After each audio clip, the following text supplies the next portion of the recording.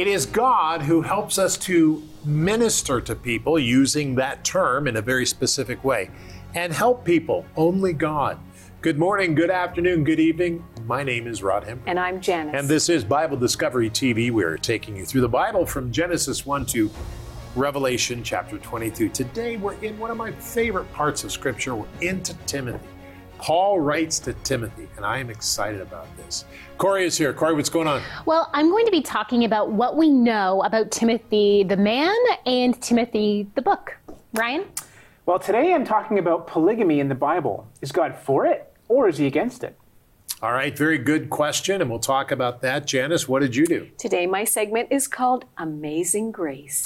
All right, how sweet the sound. It saved a wretch like me. I once was lost, but now I'm found, was blind, but now I see. Keep in mind that we are reading what God has said to us. Open your Bible and let's look at 1 Timothy 1.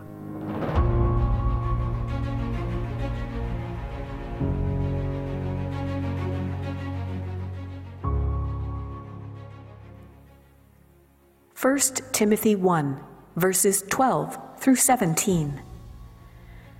And I thank Christ Jesus our Lord, who has enabled me, because he counted me faithful, putting me into the ministry, although I was formerly a blasphemer, a persecutor, and an insolent man. But I obtained mercy because I did it ignorantly in unbelief. And the grace of our Lord was exceedingly abundant with faith and love which are in Christ Jesus. This is a faithful saying and worthy of all acceptance, that Christ Jesus came into the world to save sinners, of whom I am chief.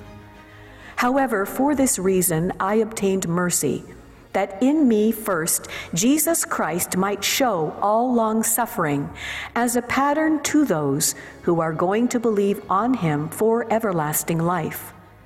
Now, to the King eternal, immortal, invisible, to God alone who is wise, be honor and glory forever and ever. Amen. 1 Timothy chapter 1, verses 12 through 17.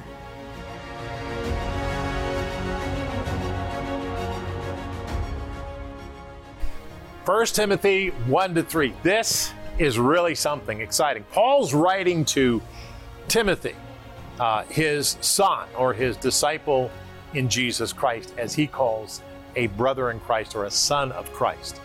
Now, I find this absolutely fascinating because it talks so much. Paul really lets his emotions fly here. And you know, a lot of people understand that emotions, they can be powerful tools of communication. Paul the Apostle often used emotion in his biblical messages. The Holy Spirit also uses emotion to communicate the divine messages of God. Now let's talk about emotion.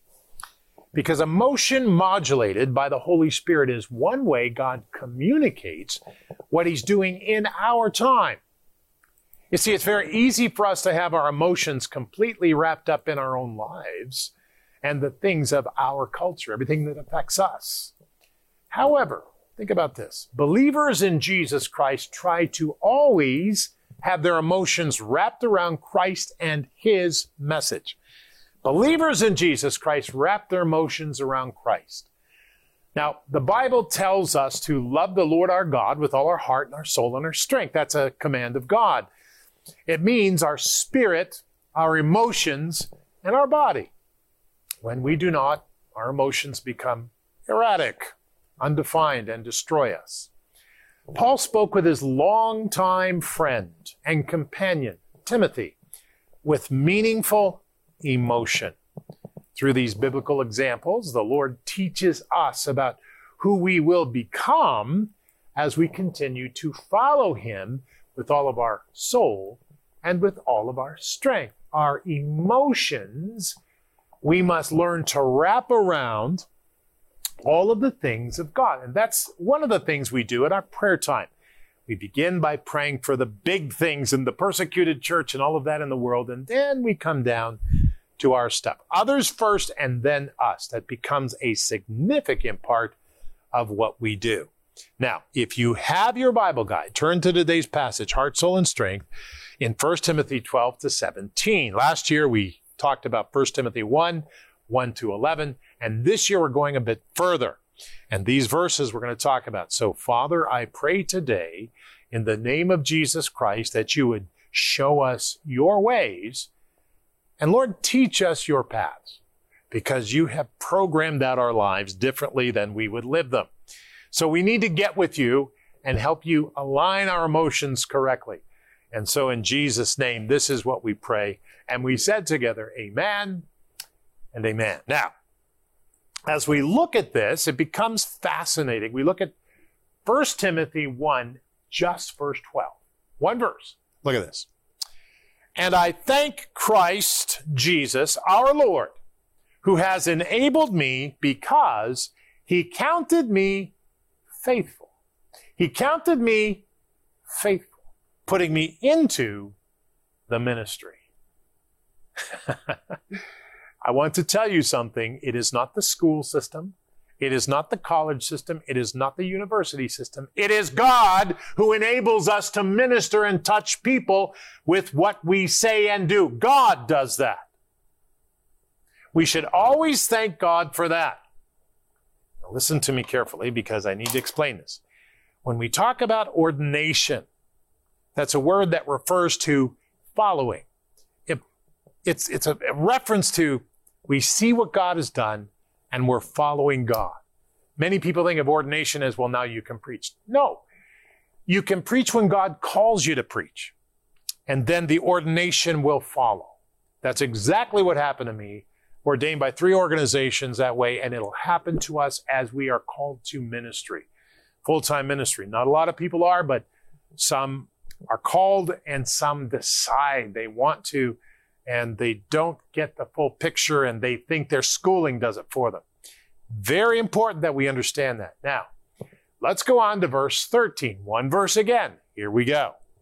Although I was formerly a blasphemer, Paul says, a persecutor, and an insolent man. Well, that's not a very good description, Paul.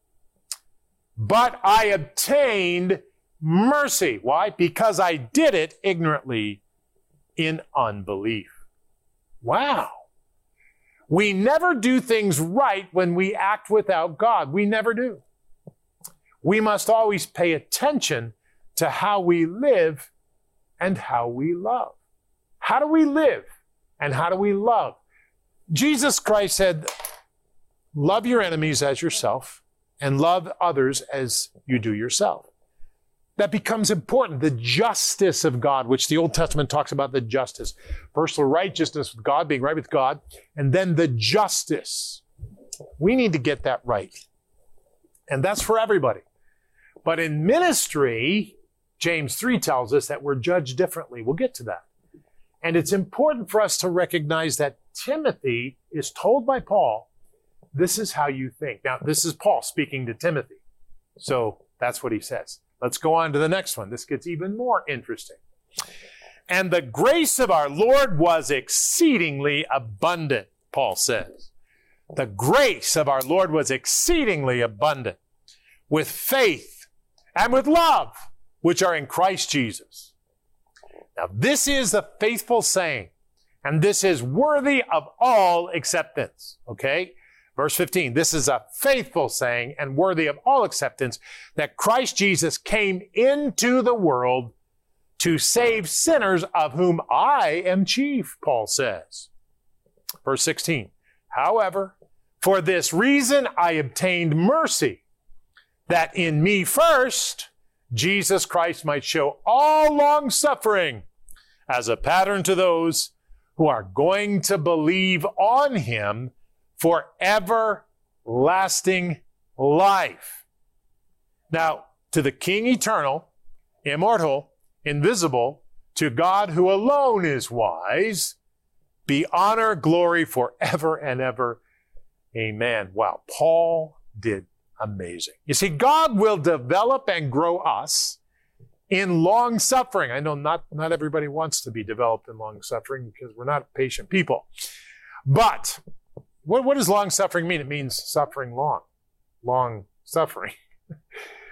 not in impatience. The Lord always does what's best in our life, even though we cannot always see it. One of the things that I need to tell you is that I'm all good for serving God, but long-suffering I'm not good at. God has given me things to overcome in my life. And I've said, okay, Lord, you can take this away in a second because I've seen you do it with others.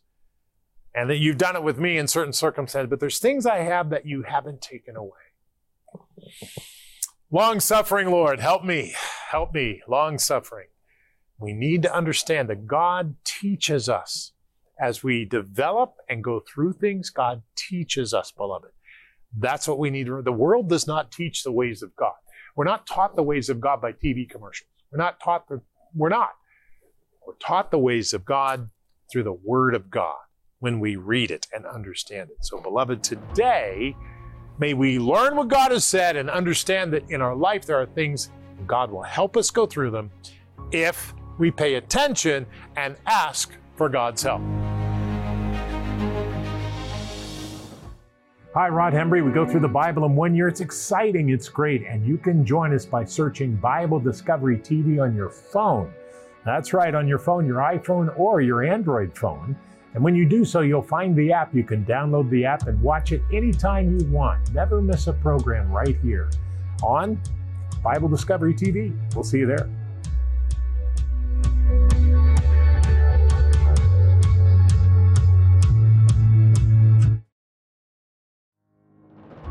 So today, and for the next 2 days here on Bible Discovery, we are taking a look at the books of 1st and 2nd Timothy. So because of this, you and I are going to be focusing in on Timothy himself. Now, this is a bit diverse because we're not just looking at Timothy the book, we're also looking at Timothy the man, because of course it is named after the man to whom this book was originally written as a letter. Paul writing to Timothy. Take a look.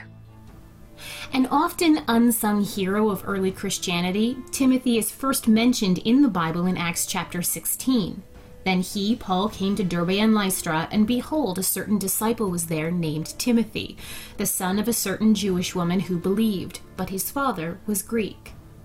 Timothy is said to have traveled with Paul during his 2nd and 3rd missionary journeys. His name is found as the co-author and co-sender of no less than 6 of the books of the New Testament, co-authored with the Apostle Paul. Many scholars believe that Timothy also acted as one of Paul's amanuenses, his scribes. And in the book of Romans, Timothy sent a greeting through Paul to the church in Rome, insinuating that Timothy was with Paul when he wrote the letter. There are also 3 times in the New Testament books when it is recorded that Timothy acted as Paul's letter carrier, traveling to the recipients and staying to instruct them beyond the contents of the letter. In the New Testament books named after him, 1st and 2nd Timothy, we have messages from Paul to Timothy, who was left in charge of the church at Ephesus. 1 Timothy gives instructions from Paul on how to deal with a certain heresy that had made its way into the Ephesian church. This heresy included false teaching from the Torah, asceticism that forbade marriage, and a false, prideful kind of knowledge. And it's the reason that Paul gave strict instructions on choosing church leaders. The book of 2 Timothy is by far the most personal letter of Paul that we have. During its writing, Paul was a prisoner and believed himself to be close to death. Many place the writing of 2 Timothy during Emperor Nero's persecution of Christians in Rome from AD 64 to 68, during which the Apostle Paul is believed to have been executed. Paul's commendations and his personal trust in Timothy appear throughout his letter, and his appeal for Timothy to come to him quickly before he's martyred shows the importance of their friendship. After Paul's martyrdom, Timothy would continue on in his leadership of the early church, fulfilling his call and running his race well. So there we go. There are a lot of interesting figures and characters that we're introduced to in the New Testament, specifically in the book of Acts. There's just a lot going on. And Timothy is one of those. He's just this really interesting character here, this historical figure who was left in charge of Ephesus, this major city that, when Paul was living there, when he was preaching there, it wasn't exactly a peaceful experience. There was a lot of contention going on, a lot of, rumblings in the society of Ephesus. And there was Timothy smack dab in the middle of this socially and politically diverse city that we're going to be talking about over the next couple programs. And that was interesting. Ephesus was huge. It was a big city at the time. And for Timothy to be there and to be a part of this, I would have felt overwhelmed as well. And Paul sends this letter and writes to him. This is personal, He's not like writing to the church, but he's writing to Timothy. Yeah. Says specific things to him. Well, and we can't forget that according to the book of Acts, Christianity was disruptive in the Ephesus culture. Not that they were trying to be disruptive, but that it had spread so much that it was profoundly impacting the social and economic structures of the city. So there's some really real tension going on, and I'm going to continue talking about that tension on tomorrow's program. I'm very excited about that. Now, that they called Christians in those days atheists because they only believed in one God.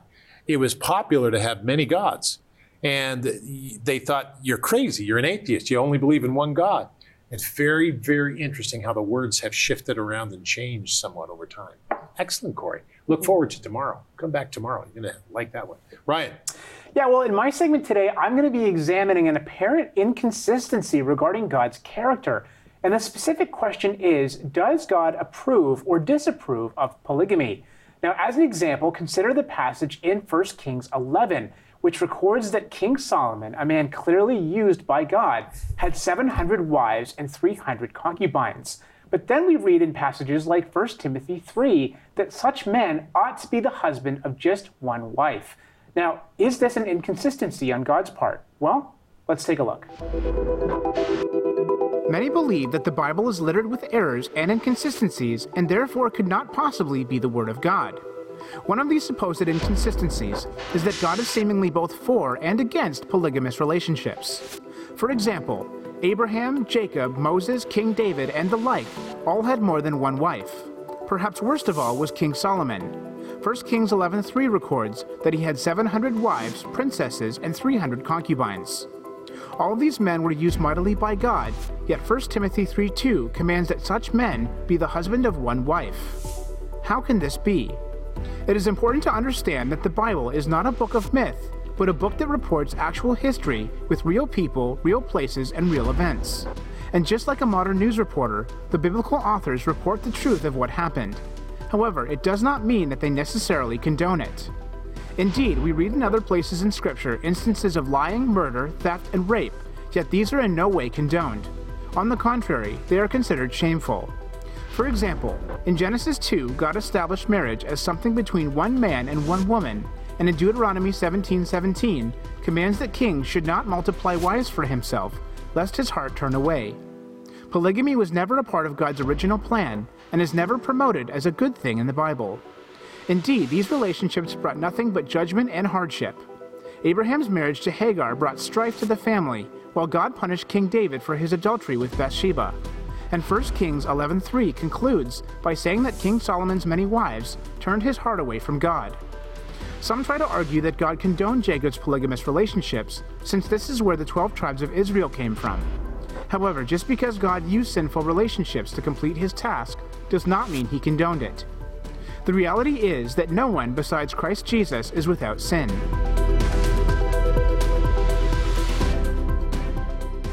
So, as I said in the segment, it's very important to understand that the Bible reports on real events and real people, including their mistakes. But just because it records these things doesn't mean that God condones it. When you pay really close attention to the Scriptures, it very quickly becomes obvious how polygamous relationships bring nothing but strife and trouble to those involved. In summary, there's no inconsistency or contradiction because God is never for polygamy. I think it's important to remember the beginning. And as Jesus said, remember the beginning when he was talking to the people, they started asking about marriage and so on.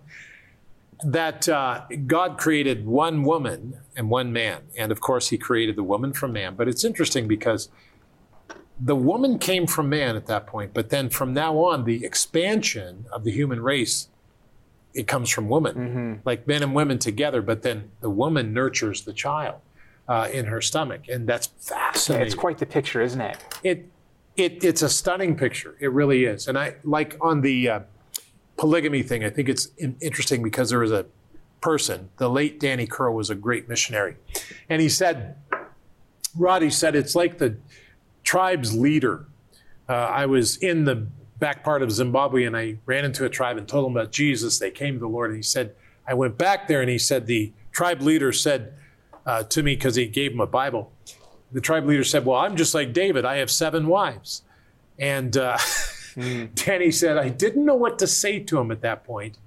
And because I liked the idea that he liked, being like somebody in the Bible, but at the same time, that's his mistake. You don't want to make a mistake a positive thing. I said, well, what'd you say? He said, well, I went back to him and told him, well, you need to make one wife your main wife like Adam and Eve. And so apparently he took one wife and the others became his servants, but the one wife he made his. And so it's very, very interesting how this whole thing plays out today especially. So very good. Thank you for that. All right, Janice, what's up? Well, this mentorship must have been so incredibly special to Timothy, to have Paul pour so much of his life into Timothy. And we see that here in this chapter of 1 Timothy. In the first chapter, Paul is giving glory to God for God's grace. And you can hear in the words, the emotion that Paul wrote here. He said, and I thank Christ Jesus our Lord, who has enabled me, because he counted me faithful, putting me into the ministry, although I was formerly a blasphemer, a persecutor, and an insolent man. But I obtained mercy because I did it ignorantly in unbelief. And he goes on to describe the grace of the Lord. Listen to it. And the grace of our Lord was exceedingly abundant with faith and love, which are in Christ Jesus. This is a faithful saying and worthy of all acceptance, that Christ Jesus came into the world to save sinners, of whom I am the chief. He really wanted Timothy to hear the grace of God and to understand it not only in Paul's life, but that Timothy would recognize it in his own life and to be able to extend that grace and to see the grace of God working in those who would come to the faith in Ephesus and in the places where he would be ministering to. I wanted to bring us to a couple of other verses in the scriptures that also talk about that talk about the grace of God. I think on Friday's program, we touched on a little bit about people who feel as though perhaps you've done too much, you've gone too far, that God could never forgive someone like you. And yet when you hear Paul, who was formerly Saul, who did, in all of his zeal for God, directed it in the wrong way, not understanding who he was actually persecuting, and having to recognize what he did wrongly, and then understanding that God chose him and reworked him and forgave him for those very things. And so here we see in John 3, verse 16 and 17, for God so loved the world that he gave his only begotten Son, that whoever believes in him should not perish, but have everlasting life. For God did not send his Son into the world to condemn the world, but that the world through him might be saved. Because you see, the world is already condemned. We live in sin after that first sin that Adam and Eve committed in the garden, disobeying the word of God. Sin has abounded, but God has made a way through his Son because he loves you. He loves you and wants that restoration. It's a gift that's offered to us, and we simply have to accept it and agree to that, or not. It is a decision that each one of us has to make. Luke 19 verse 10 says this, "For the Son of Man," that's Jesus, "for the Son of Man has come to seek and to save that which was lost." I don't know about you, but I didn't do some of the things that Paul did, but I certainly have done and sometimes still continue to do things that I shouldn't do. And that's where the amazing grace of God still amazes me to this day. His love and his forgiveness when we willfully give our lives to him, when we are willfully trying to be obedient, when we find out things as we read through the scriptures, as he deals with us in our everyday lives as we come to him, and we feel that inner voice, that conscience that God gives us, that there's something that's just not right in there. When we come to him and we ask for his forgiveness, he gives it. And that's the amazing and wonderful grace of God. It is, and that's the amazing grace that we talk about, and that's why songs have been written about it. Exactly. And the most famous song that ever is Amazing Grace, How Sweet the Sound, that saved a wretch like me. And that's a true statement. Mm-hmm. I once was lost, but now I'm found. I once was blind, and now I see. Yes. So I was blind, now I see. We come Lost, from found. that darkness Yes. that's inside of us, that darkness that's there because of sin. And Jesus is that light. Yeah. And all of a sudden that light comes inside and we begin to see things differently. It's like when you turn on the light switch or you light that candle, things around you begin to change.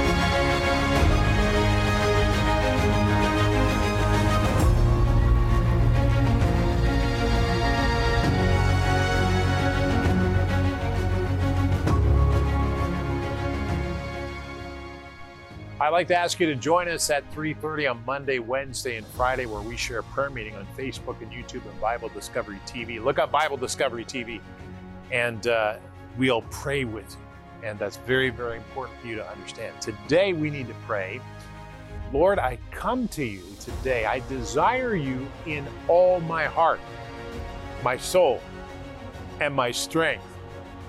In the name of Jesus Christ, I ask these things because it's important.